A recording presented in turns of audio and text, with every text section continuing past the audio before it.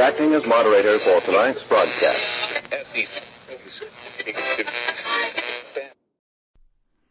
I'm your moderator, Chris Paul. Let's be reasonable. They tried to come down to the range and take the mechanical bull back to Delaware. But I said no, not unless you can ride it. It's high noon for Tuesday, March 9th, 2021. Follow the podcast on Gab and Parler at I'm Your Moderator, or on the Telegram Messenger app at t.me/I'm Your Moderator, or you can join the discussion thread at t.me/Be Reasonable Discussion. If you want some merch, go to www.cancelcouture.com. Now, it's the 48th full day of Barack Obama's third term as served by the half-dead, demented, degenerate, ventriloquist dummy, fake proxy president Joe Biden, who is overwhelmingly compromised by the Chinese Communist Party. He is also the patriarch of one of the most corrupt and awful families in American history.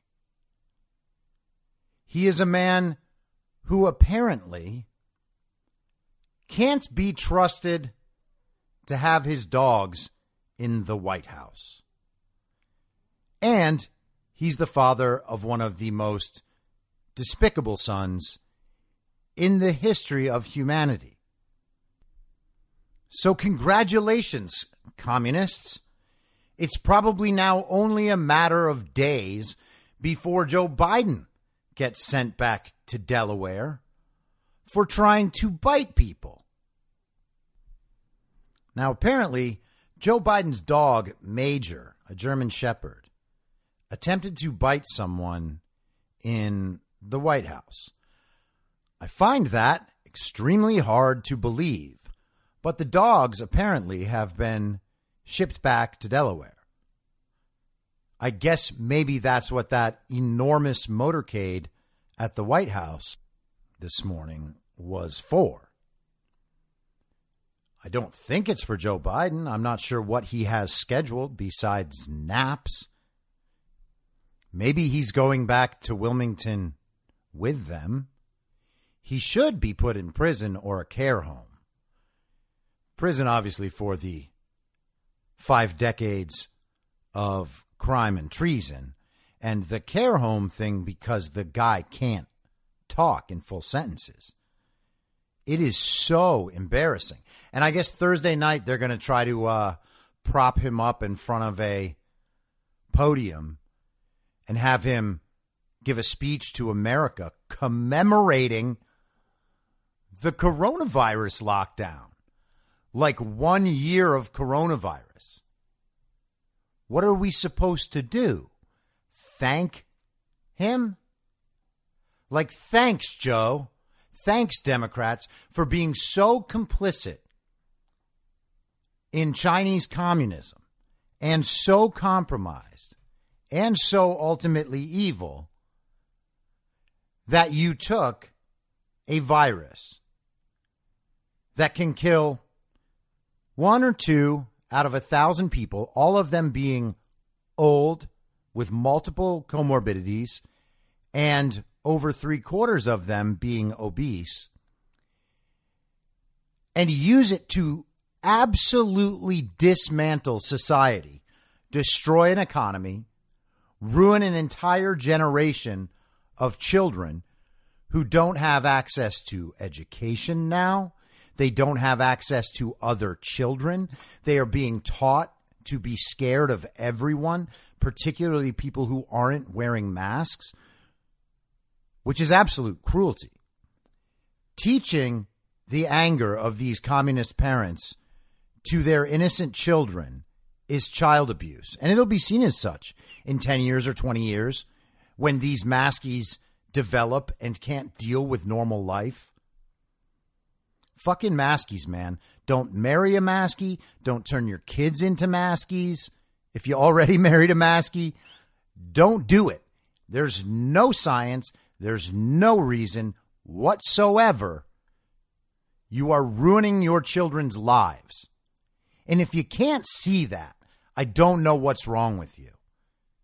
All of these helicopter parents so scared that something bad might happen to their child. Hey, parents, the bad thing happening to your child is being around you all the time. Honestly, if that sounds offensive, I'm sorry.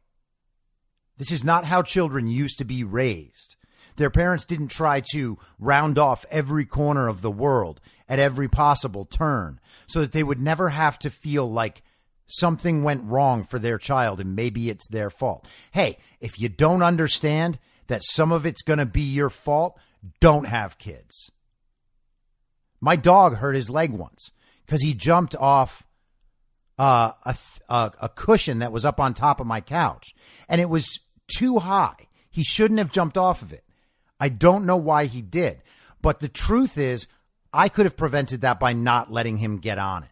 He just likes to climb things, and I should have thought while he was on the couch, oh, maybe he's going to climb that and then jump down. He could hurt himself. But he hurt his leg, and that was partially my fault. I just have to deal with that. I love him more than anything in the entire world.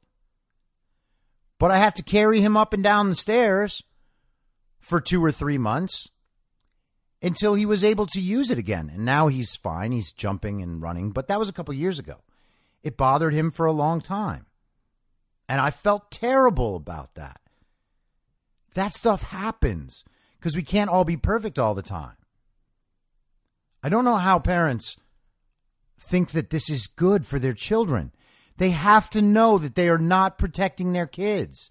Pushing off the role and the job of parenting onto the CDC and onto the media and onto television and onto Hollywood, for fuck's sake. That's an abdication of moral duty. And that's happening all over the country. It's no wonder why we get children who grow up to do the things that are tearing down this society right now. They're scared of words. They're scared of ideas. They're scared of listening to evidence for an idea because they're concerned that they might adopt the idea and then be ejected from polite society. That's the state of adulthood, millennial and Zoomer adulthood in America right now. That's sad. I don't know how I got off onto that tangent. I wasn't planning it. This was about Joe Biden's dog. Is Joe Biden in the White House? No one knows. Has he ever been there? Maybe. What is going on with this world right now? Everything is so crazy. And again, if you're copacetic on all this, as I am, you can watch it and be entertained by it. Because I think that the result is a lock. I think we have won. Or if we haven't won in the past tense, we have put the game out of reach, which some people might describe as having won. It is going in our direction. It's not as fast as we like, but it's going in our direction. It's not going in their direction except by force. And every time that force is used, more people wake up to how disastrous this is and to how disastrous their decision to help put this into place is. Enough people will realize, enough people are realizing it's going our way. So, speaking of people realizing new things, I have 2 articles today about studies that have come out recently regarding the narrative around racism. Okay, because we're about to get way back into this nonsense real soon as the George Floyd trial begins and the riots begin again. And we have to hear communists on television telling us that this is all justified violence for Derek Chauvin getting acquitted of murder. And again, I don't have to speak in any positive way about Derek Chauvin or about what he did or could have done in that situation. What he could have done better, I should say. To know that when a man has an autopsy that says he died from a fentanyl overdose, it's pretty difficult to convict a man for murder because he was kneeling on his shoulder. That's a tough argument to make. So you can assume, and again, I said this last spring, or I guess summer by the time the George Floyd stuff was really happening, there's no way anyone is getting convicted for murder in this situation. All right? The hold he had on George Floyd was a recommended hold for people acting like George Floyd was acting. Okay? George Floyd is a big man who was resisting arrest. It's not murder. There's no definition of murder that fits this. And that's why Keith Ellison and the rest of the state prosecutors in Minnesota should have never pursued these charges. They could have gone for something else. They didn't. They're pursuing a charge they know they can't convict on. Why would you do that? Well, it's obviously messaging. And you can say, well, because these should be tried as murder. Maybe that'll discourage it for the next time. Well, that's a very dumb argument, and I'm sure people will make it.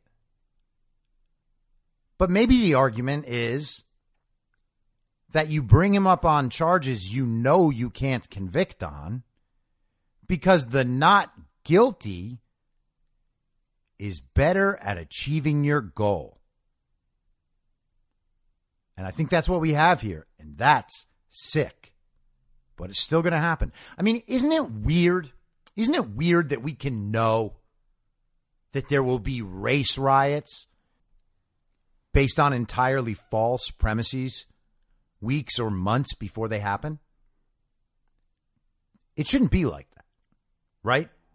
It definitely 100% should not be like that. We are told that protests and the riots that we're told are sparked by the protests are all organic. They're all grassroots. Black Lives Matter doesn't organize these things. They merely have a network of people who are so convinced of the righteousness of their cause that they'll just show up to all the events. Whenever there's a need for Black Lives Matter protesters, they're always there. Can any of them explain any of these cases? Nope. Are you ready for some more Antifa? We better hope that the National Guard is going to be in full control of that one. Because otherwise, we have another summer of rampant communist violence and domestic terrorism to look forward to. Maybe we should build walls with razor wire around our homes and businesses. That's what the communists want, isn't it? Put razor wire around everything. Then no one can go anywhere unless you're an illegal immigrant at our southern border, where we don't need a wall with razor wire or anything else to protect the country. Because walls don't work on the border, but they do work everywhere else, apparently. So here's the article. I mentioned it yesterday, but was not able to get to it. Oh, and by the way, thank you to Ramin Askoui, who popped by the channel on Telegram today in the discussion thread to weigh in a little bit about me reading and discussing their debunking of the CDC's nonsense mask mandate study. That was awesome. And hopefully one day he will join me on the podcast. Wall Street Journal opinion. Biden claiming systemic racism in policing defies science. A detailed new report shows no racial disparities in crimes committed versus arrests made. This is by Jeffrey H. Anderson. This is March 5th, so this is from Friday, right? Absolutely, President Biden said last year when a reporter asked him if he believes there's, quote, systemic racism in law enforcement. That's hard to square with a presidential memorandum Mr. Biden recently issued stating, quote, it is the policy of my administration to make evidence-based decisions guided by the best available science and data. The claim of systemic racism in law enforcement defies the best available science and data. In a report released days before Mr. Biden's inauguration, the Justice Department's Bureau of Justice Statistics examined whether people of different races were arrested to a degree that was disproportionate to their involvement in crime. The report concluded that there was no statistically significant difference by race between how likely people were to commit serious violent crimes and how likely they were to be arrested. In other words, the data suggested that police officers and sheriff's deputies focus on criminal actions, not their race.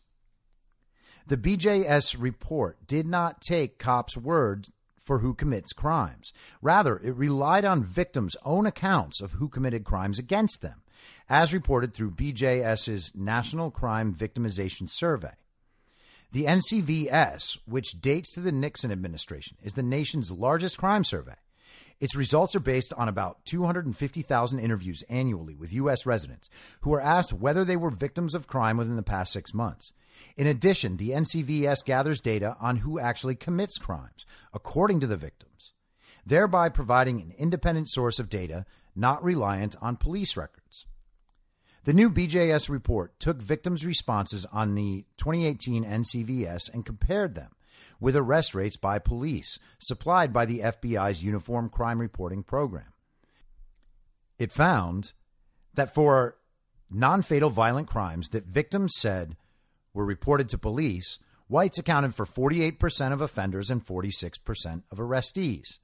Blacks accounted for 35% of offenders and 33% of arrestees. Asians accounted for 2% of offenders and 1% of arrestees. None of these differences between the percentage of offenders and the percentage of arrestees of a given race were statistically significant. The data is limited to non-fatal crimes because murder victims cannot identify their assailants. Those statistics exclude Hispanics. The White House Office of Management and Budget classified Hispanics as an ethnic rather than a racial group. Hispanics made up 13% of offenders and 18% of arrestees, a statistically significant difference. But because about 10% of victims were unable to determine whether their assailants were Hispanic or not, it is likely that victims classified some Hispanic offenders as white or perhaps black rather than Hispanic. Got it? So people who were saying who it was that attacked them might have sometimes called people who are Hispanic black or white. Okay? So it's kind of just an evening force on the numbers overall, right? When removing simple assault, which generally isn't prosecuted as a felony, and focusing solely on the more serious non-fatal crimes reported to police, rape or sexual assault, robbery, and aggravated assault, whites made up 41% of offenders and 39% of arrestees. Blacks made up 43% of offenders and 36% of arrestees. Asians made up 2.5% of offenders and 1.5% of arrestees. Again, none of the differences between offenders and arrestees by race were statistically significant. Hispanics accounted for 12% of offenders and 21% of arrestees, which was statistically significant. But again, victims not knowing the ethnicity of their assailants, even if they knew their race, to quote the BGS report, may have resulted in some underestimates of Hispanic offenders' involvement in violent crime. These statistics don't indicate that police officers are never racist. Individual officers, like people in any profession, run the gamut from laudable to deplorable. But what they do show is that Mr. Biden's claim of systemic racism in American police forces is contrary to the best data we have on the subject. It's good news that police are arresting those who actually commit crimes and that the data doesn't support the claim of systemic racism. In his inaugural address, Mr. Biden emphasized the need for unity and said that demonization has long torn us apart. Yet the president's demonization of America as a land of systemic racism, a claim that he roots in the alleged racism of police, contradicts the evidence. It would be more accurate, as well as more unifying, to refer to America as what it has always aspired to be and what the data generally shows it to be, a land of justice. Thank you, Mr. Anderson. Mr. Anderson was the director of the Bureau of Justice Statistics from 2017 to 2021. So, that, again, is pretty conclusive, right? If someone wants to debunk this, I'll happily read it. But this does make sense with what we see in the rest of the data. The data does not support the Black Lives Matter claims nor the Black Lives Matter agenda, which is really the same as the climate change agenda and the Democrat communist agenda. They are all the same thing, which is why they all have the same issues with the same solutions. Okay? And that's why they always mix the issues.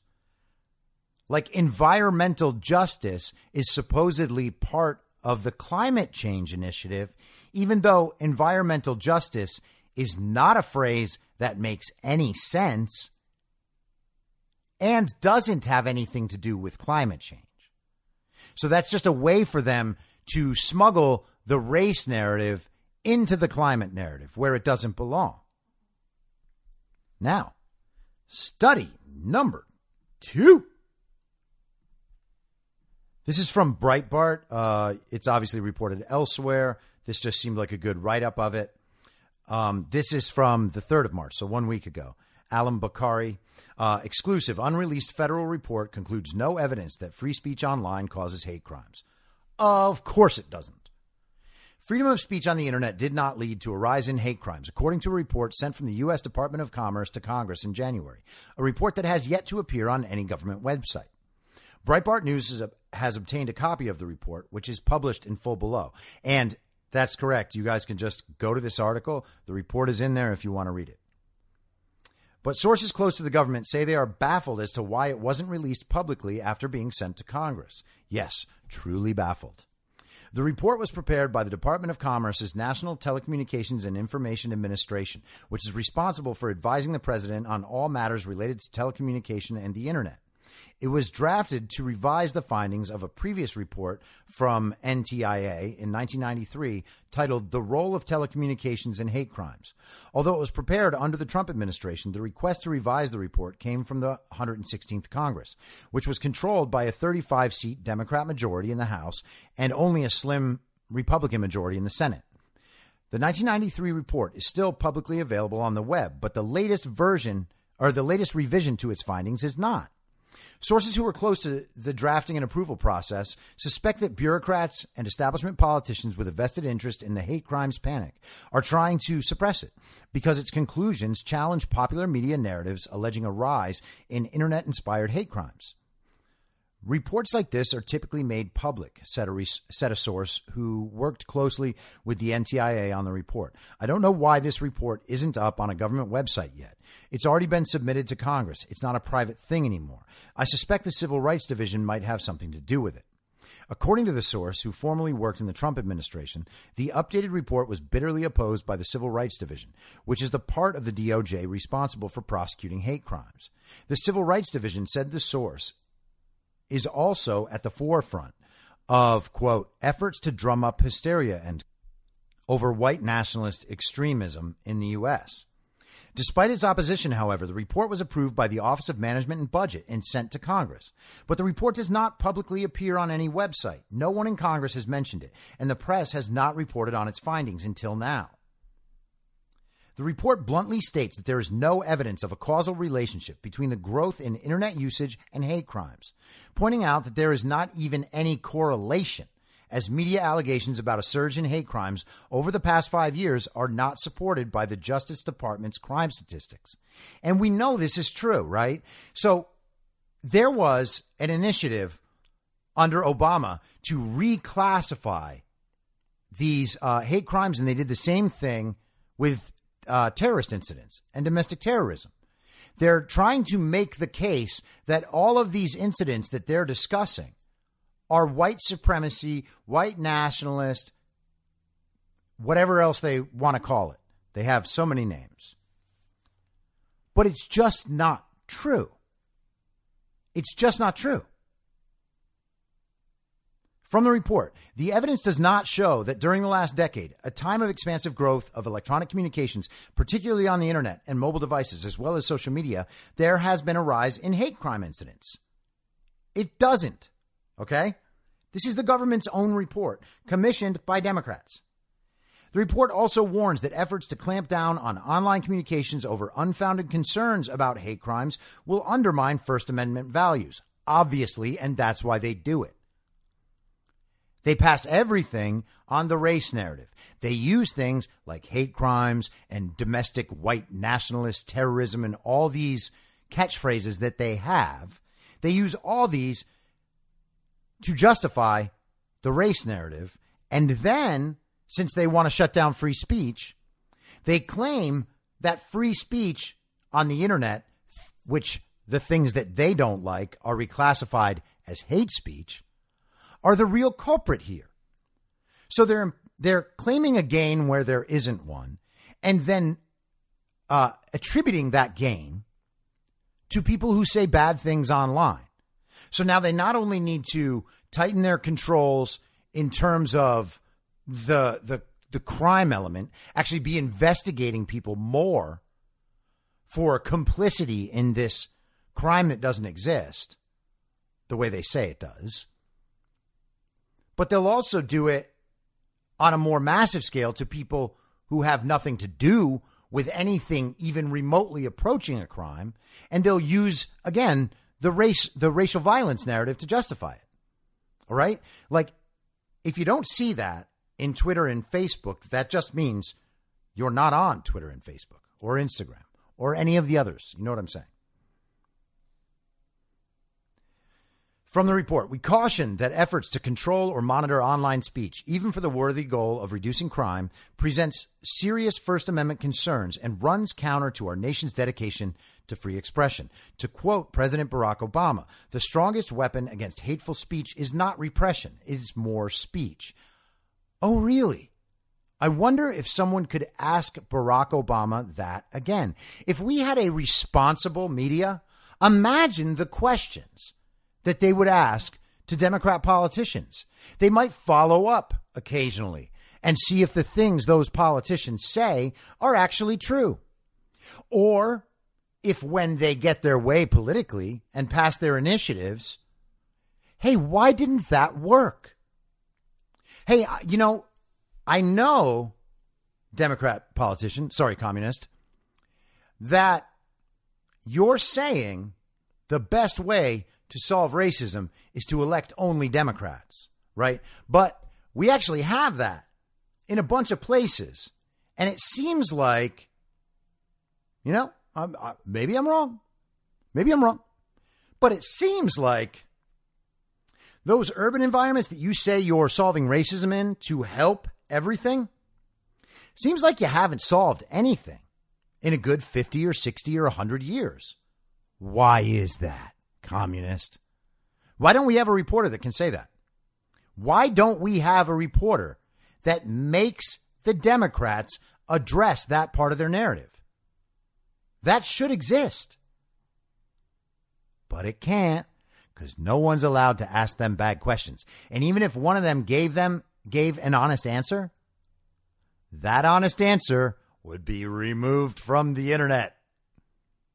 Can't have too much honesty, especially not from anyone in the party of false decorum.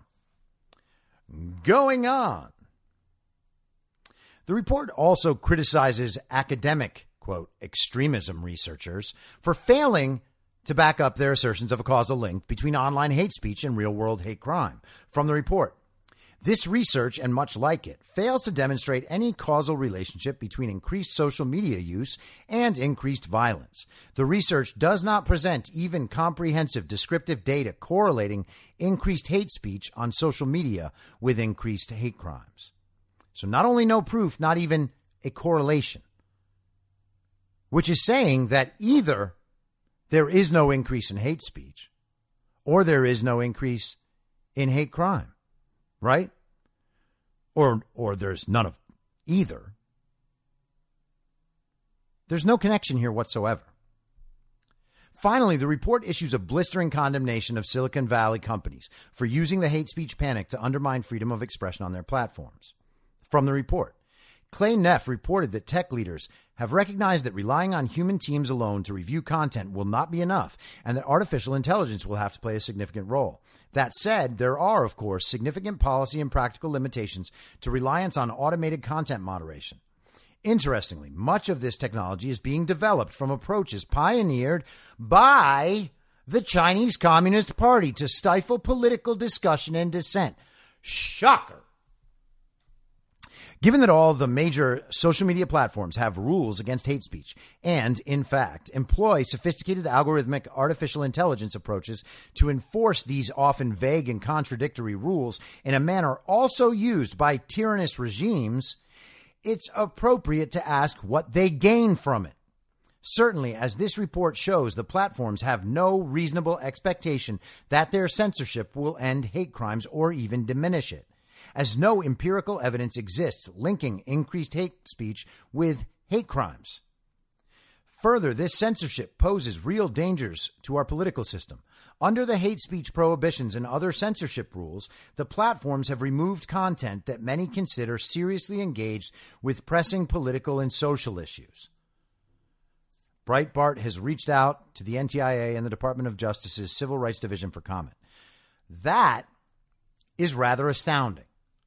Again, that's not Breitbart saying this stuff. Breitbart is merely reporting it. The report, the study, that's what says it. And those are all government organizations.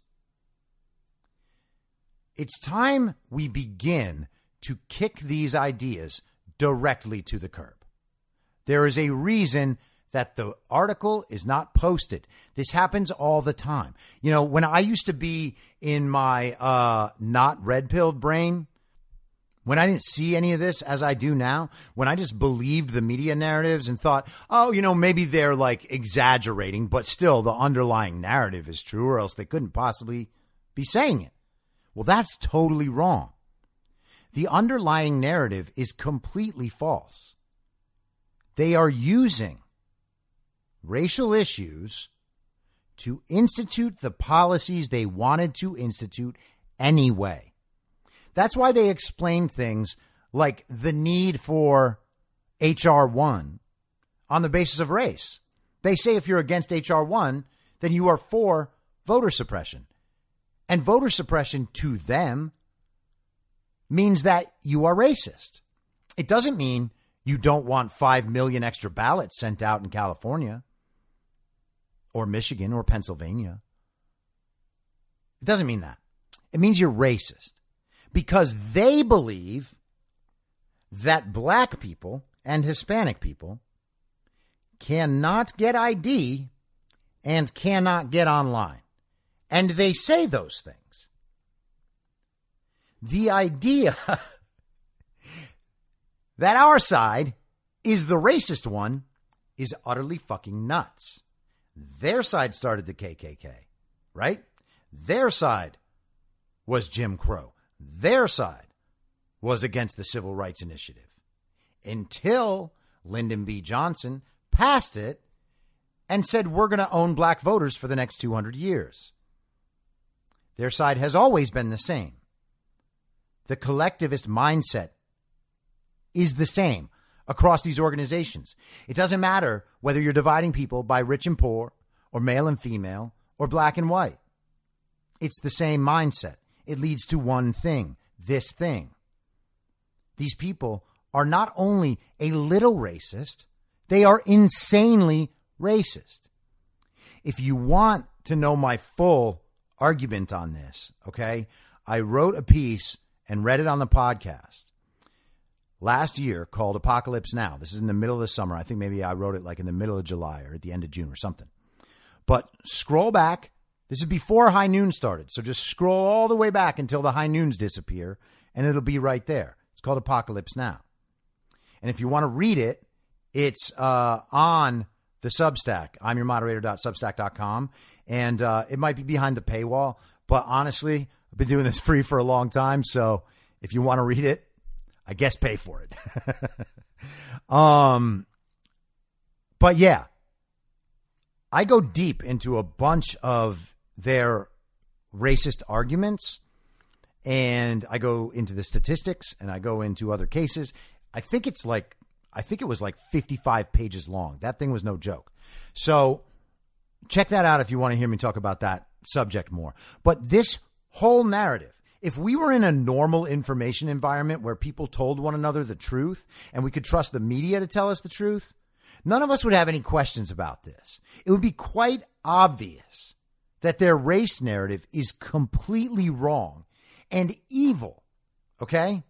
They are dividing people. That is the only result of any of this. They have so far fixed zero problems. For my entire adult life, they have been talking about the same issues. Okay? Over 20 years, the same issues. And they've been exploiting the same voters. You think Democrats are made by cities? Like people move to cities and they're like, wow, this Democrat thing is amazing. No. Democrats are made by social control. Democrats are also made out of nothing every year with election fraud. They literally conjure up Democrats. Oftentimes by ballot harvesting, where? In underserved minority communities, particularly amongst the elderly. Am I making this up? Of course not. I really wonder how much Black Lives Matter was involved in ballot harvesting. I would really like to know that. And, the answer could be zero. And I admit that. That's fine. And I'm not implying this to imply guilt without knowing. But I think that this is my own personal opinion, I think there's about 100% chance of that. That's not good. Especially while they're rewriting voter laws and Mark Zuckerberg is now allowed to just chuck his little drop boxes all over the city. That's not good. And speaking of election fraud, boom segue. Here's an article from The Hill on March 6th, that's Saturday. Advocates warn restrictive voting bills could end Georgia's record turnout by Aris Foley. Aris, A-R-I-S. Foley, sorry, F-O-L-L-E-Y, if you want to find it. That's why I tell you all of this information, right? So you guys can go find these articles yourself. I hope you know that. I'm not just obsessively reading every piece of a news article. Georgia voting rights advocates are worried Republicans are clawing back hard-won progress made in the state after it saw a record turnout among voters in November's general election and the Senate runoffs earlier this year. Now, I just want to stop right there because this is a really, really strange language trick that reporters use to cover up their own biases, right? They don't have to report this way. They could be reporting objectively about the issue and then bring in people from both sides to make their case. All right. They are setting up in sentence number 1 that what they are going to be messaging to you is the narrative held by voting rights advocates. And we know what that means. These people are not actually advocating for voting rights. We have those. Or we used to have those. A new batch of bills making their way through Georgia's legislature are raising red flags among voting groups who say the state might not have seen the record turnout it did in the recent races if the bills were in place. Yeah, no kidding. You got record turnout because you cheated. You cheated and thought it was legal because a walking election fraud machine, Stacey Abrams, met up with a Republican communist, Romney, named Brad Raffensperger and Brian Kemp. And then we got a consent decree that makes all that election fraud legal. Or not legal, but allowed in 2020 to the point where courts will say they can't decide. Oh, that's not us. We can't decide. And to the point where people in Congress say, oh, yeah, I guess we got to trust the results. It's abandoning democracy to contest the results. No, it would be abandoning democracy to have it be completely clear that one candidate beat the other candidate and then try to have that candidate installed anyway. That is exactly what they have done. That is not what anyone on Trump's side wants. They refused and are still refusing to show the country that the count of votes the way they have it was correct and legal. They have not done that. They have tried at every turn not to do that. There is a reason why. It is not an abandonment of democracy to challenge that. It is the only thing that will uphold democracy. Otherwise, our vote is gone forever. And I think people are understanding that, or hopefully starting to. And it's funny that, Georgia is trying to get rid of all this illegal bullshit at the same time that the Congress and the Senate, now controlled by Democrats, are ready to end the filibuster to legalize all those voting standards. I assume so that they can one day make the argument that they're actually not guilty of treason because now all the treasonous things they did are legal because they made them legal after committing treason. That's cute. Does anyone put that past these people? I sure don't. In fact, that's exactly what's happening. Back to the article. I don't know that 5 million people would have been successful in casting ballots if the rules were some of the things they're proposing today, said Andrea Young, the executive director of American Civil Liberties Union of Georgia. Now, she's saying that not all of the 5 million voters who voted would have been able to. But it would be great if she told us how many would be gone. I'm sure she has that number. Because there's no way that the measures the Republicans in Georgia are trying to put in place could end the vote for such a large number of people who already should be voting. If they should be voting, then they're fine. Voter ID is the most common sense thing in the entire world, and it is not by any means racist. If you say it's racist, you're racist. Black people can get IDs, period. Black people can figure out how to vote, period. You don't believe that? You're racist. Okay? End of story. So if they're passing common sense reforms to ensure election integrity, and this person is worried that an election changing number of people might not be able to vote because of it, that says a whole lot of those people are already people who shouldn't be voting. If they are people at all. They are most likely just ballots that got run through the machines at night. The elections bills filed by Georgia Republicans in recent weeks include legislation to end no excuse absentee voting, good, and automatic voter registration, good, limit early voting on weekends, good, and the period of time voters would have to request absentee ballots, good, and require more identification to vote absentee, good. This person's name, I don't know how to say this. Her name is NSE. So Nse Ufot, I hope that's right. Don't mean to be insulting.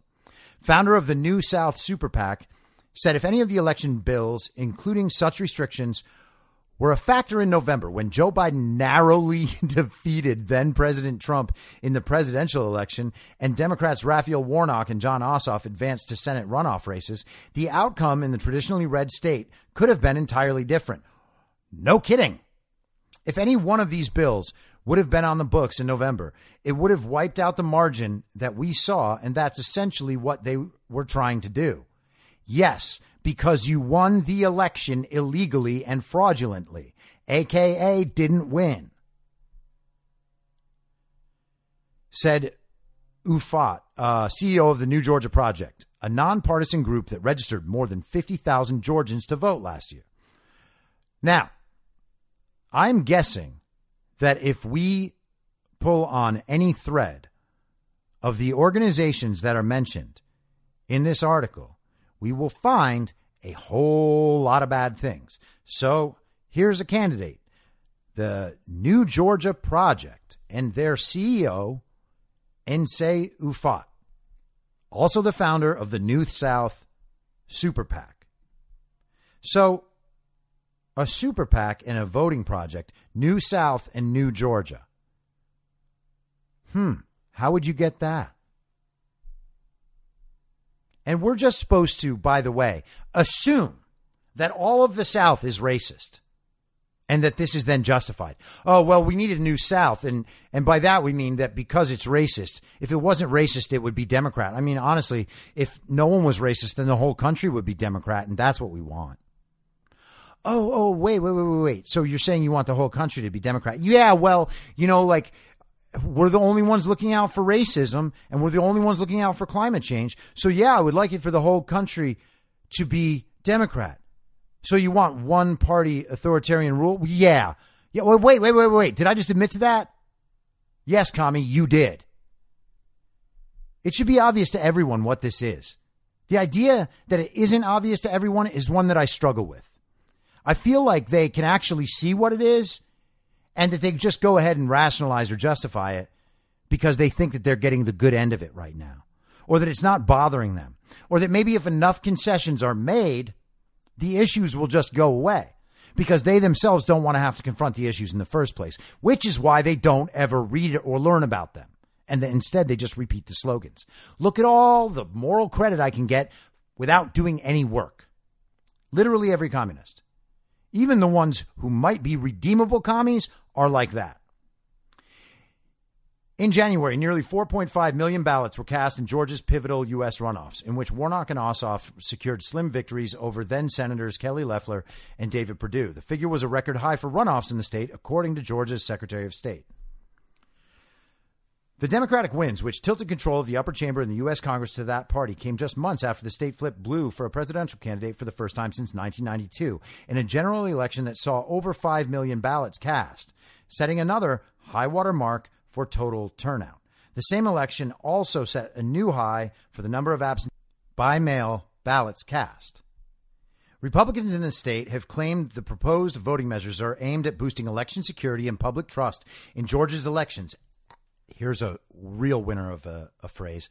After Trump pushed unsubstantiated claims about widespread voter fraud when he sought to overturn the results of the presidential election.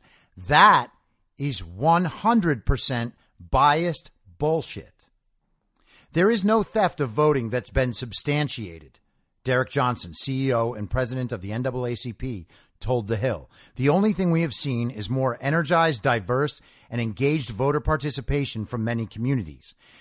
Listen, that is just fundamentally untrue. And of course, he says it this way. There's no theft that's been substantiated. That's always how they say it, because they know that they can get away with the hasn't been substantiated part, and they feel like they're not actually lying. Like, just say there's no election fraud. And then we can just be like, yeah, you're a liar. Johnson said conservatives, quote, have decided to seek measures to shrink the ability of voters to participate, end quote, when they should be, quote, expanding their agenda to be more inclusive. There you go, right? We will set voting back to normal once we have gotten everybody in the country to believe the same exact thing that we control full time. That's good. While Democrats have criticized the GOP-backed bills in Georgia as a response to their party's wins in the recent runoffs and presidential election, some also wonder whether the bills could hurt Republicans' chances in the state by making it more difficult for their own supporters to vote. Here's a clue. No. The interesting thing about voter suppression is that it's kind of like chemotherapy. It's thinking you're going to kill more the cells you don't want than you are the cells you do want. And so that's the gamble that they're making, Young said. From our perspective, it's wrong because it's making it more difficult for Georgia citizens to vote because all these measures are addressed at eligible Georgia voters, she added. Well, who do you want them to be addressed at? Ineligible Georgia voters don't need restrictions. They need to be not allowed to vote. Of course, they're not doing that either. They have no problem with Rock the Vote, putting in new registrants whenever they want, giving them and other private organizations ballot access, giving them the access into the voter registration database so that they can honestly just add new voters in. I've talked about this before, but the idea that they're not going and doing research on who's dying and who's moving and how they can funnel more names into this system and just create voters. They are doing that. Of course they're doing that. Why would you need Rock the Vote to help you? Why can't Rock the Vote just send the registrations in? They are real, right? Can't they be checked by the clerks? No, that's too taxing on our bureaucracy. We're going to need a public-private partnership, just like with Facebook. Look how much they helped. And here's where they try to play the straight and narrow objective reporter, but really they're just proposing the weakest form of a counter-argument so that they can knock it back down. Because remember, the premise of this article is the reaction of voting rights advocates and how they're mad about racism. It's not about whether or not this is a good idea.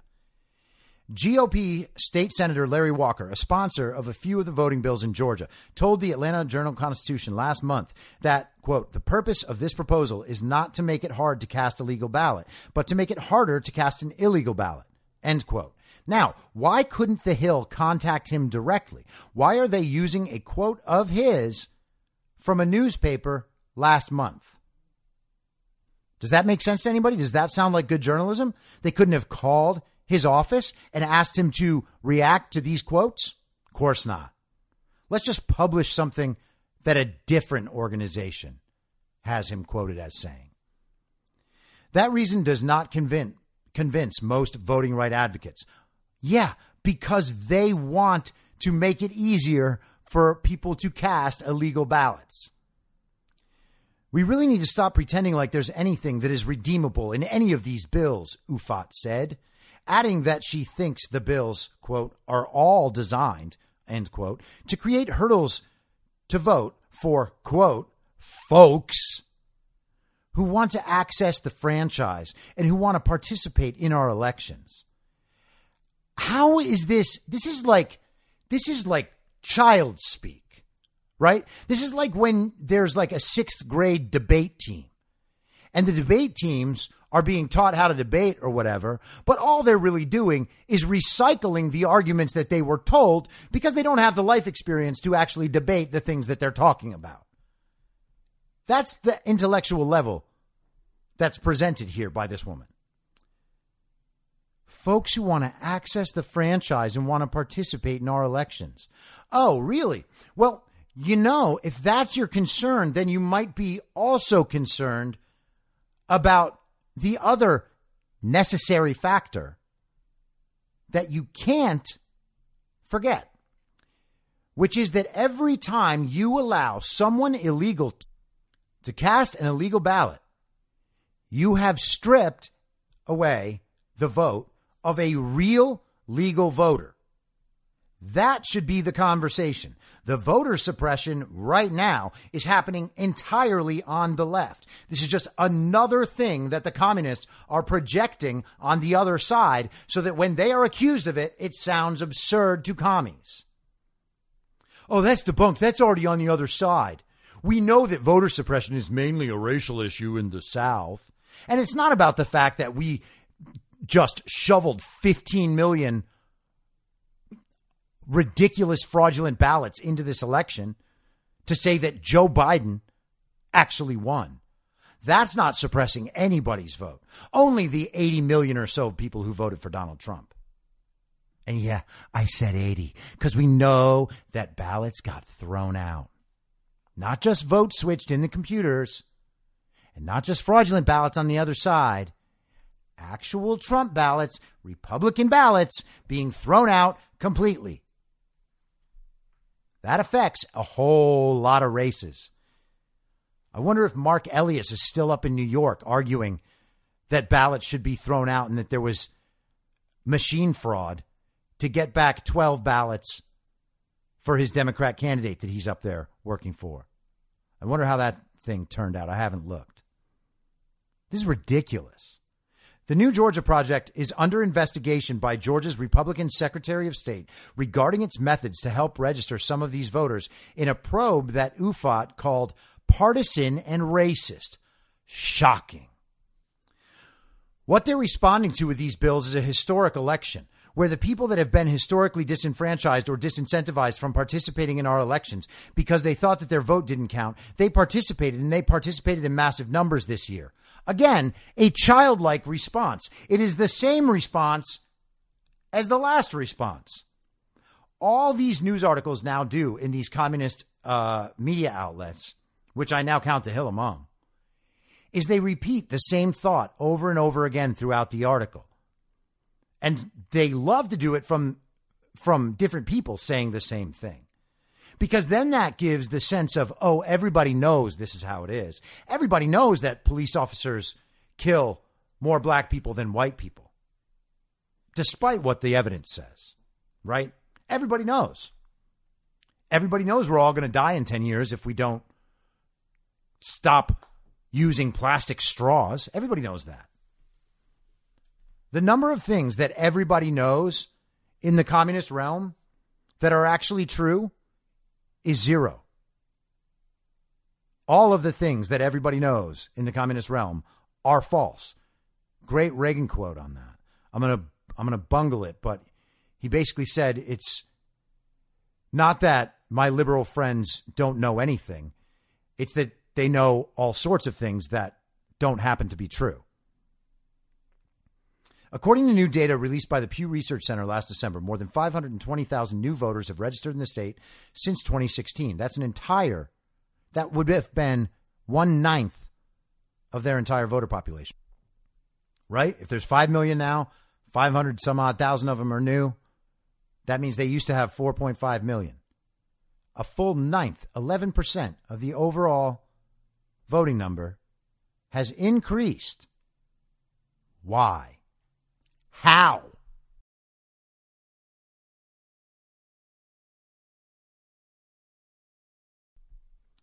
The research revealed significant gains made by Latino registered voters, a group that had grown at nearly the same rate as their white counterparts in the 4-year span, despite being dwarfed by white registered voters, 260,000 to 3.8 million in 2016. Asian registered voters, a group that totaled 188,000 in October 2020, also grew by 63,000 in the same time frame, according to the center. Black voters saw the biggest spike in registration when compared to the other racial groups, the center said, with an increase of nearly 130,000 people added to the voter rolls between October 2016 and October 2020. The group accounted for about a fourth of the increase of new registered voters seen in the state in the 4-year period. Now, if actual black Georgians are signing up and registering to vote, wonderful, wonderful. Every real person who is legal to vote should be able to vote. Period. It's not about race at all. Every single one. And I'm going to skip around a little bit because this article goes on and on and on. The NAACP's Johnson told The Hill that there is, quote, a new energy to adopt known voting suppression tactics to limit access to voting, end quote, in the nation as a result of Republican Party losing 2 Senate seats in Georgia and coupled with Trump's defeat in November. A bunch of what has taken place is perhaps the most aggressive voter suppression initiative we have seen across the country since the 50s, he added. Of course, got to be back in the 50s, right? It's got to be back in the 50s because this has to be about race. And they got to talk to the NAACP guy. That's what it's got to be. A new energy to adopt known voter suppression tactics to limit access to voting. How can a person be taken seriously saying this while the House of Representatives is trying to, and the Senate will probably follow them, and then Joe Biden, if he's still alive, will sign it into whatever the mirror world has as a law. But how can he be saying this while H.R. 1 is on the table? This is the most significant expansion, or I shouldn't even say expansion because they're not expanding rights. The rights already exist. The rights don't need expanding. The laws need following, as is true for most of the problems in our society. But right now, this is the single biggest attempt to destroy election integrity in the history of the country.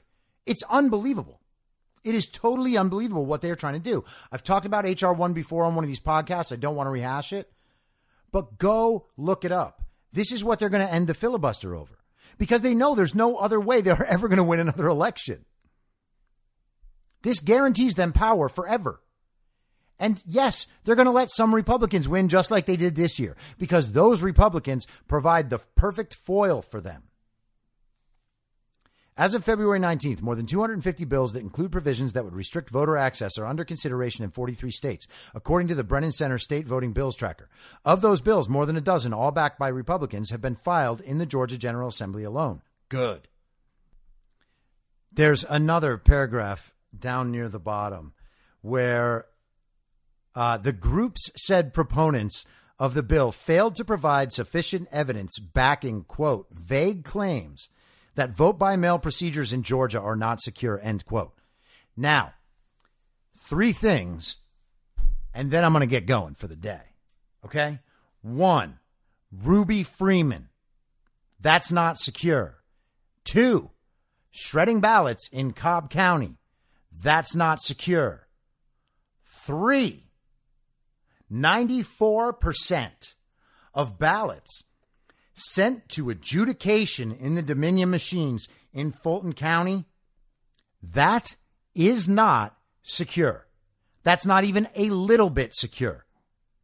Again, in a normal media environment where the news actually reported what was happening, I think that there are still enough redeemable commies in this country to look at information like that when presented and think, wow, yeah, that's just obviously fraudulent. We have gotten to a point so far removed from reality that you can tell people. Actually, you know what? I would love to quiz a commie this. Hey, if you were going, like if you had all the money and power in the world, and I know you're a commie, so you want to put all your people in power. If you wanted to make it so that you could look like you always won elections, even though you didn't, what methods would you use to cheat? Anyone who knows anything about voting rights and voting laws would list all of the things that they did. In fact, that's how they did those things. Obama's own guy, what the hell was his name? David Plouffe, wrote a whole book about this stuff. They literally study all the different ways that they can steal elections. This isn't like some fly-by-night organization. This is a massive infrastructure of election stealing. That's why they have to navigate all the different laws in the different states differently. That's why the federal government right now is trying to flatten all that out so that they can make whatever changes they want. They don't have to go through a state that doesn't want their election laws changed. The Constitution says state governments, state legislatures make these decisions. We have multiple states in 2020 that already didn't do that. And now we're trying to open an opportunity for all of them to. That's terrible. I'll be back tomorrow at the same reasonable time on the same Reasonable Podcast Network. I don't have a network. Masks and lockdowns do not work. And Joe Biden will never be president. Goodbye. Whether you're a total newbie to podcasting or even if you've had a show before like me, you know how intimidating it can be to start your show. The tech side especially can be daunting. That's why I'm so grateful Anchor exists. If you haven't heard about Anchor, it's the easiest way to make a podcast. They knock down all the barriers to entry. Let me explain. First off, it's free. I don't know how or why, but I'm happy about it. The platform's great. There are creation tools that allow you to record and edit your podcast right from your phone or computer. Anchor will distribute your podcast for you so it can be heard on Spotify, Apple Podcasts, and many more. I can't even begin to describe how much easier it was to get my show on all the major platforms this time than it was a few years ago. You can make money from your podcast with no minimum listenership. That's right. You build your show, you make money. It's everything you need to make a podcast in one place, and the company is committed to the success of its content creators. Go download the free Anchor app or go to anchor.fm to get started. Thanks for listening. Please follow the podcast on Instagram and Parler at I'm Your Moderator. Soon I'll be up on Rumble with a video aspect. In the meantime, if you'd like to support the show, I have a Substack, imyourmoderator.substack.com, where you can donate. Or you can donate at anchor.fm by searching Be Reasonable with your moderator, Chris Paul. I hope to see you soon. Back out on the range.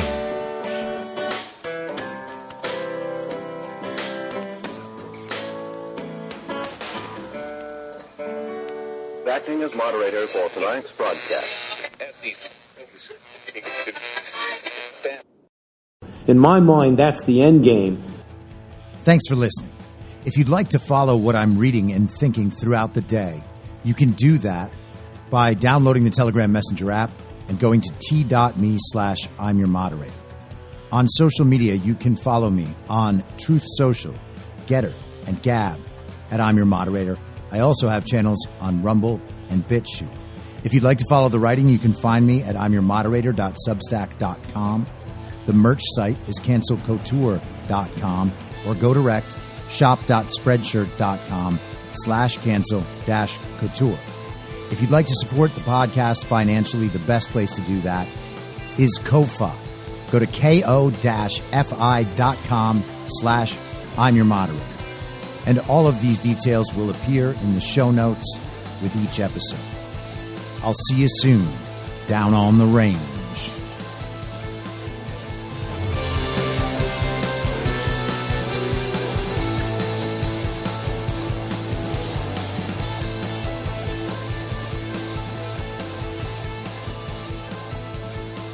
It's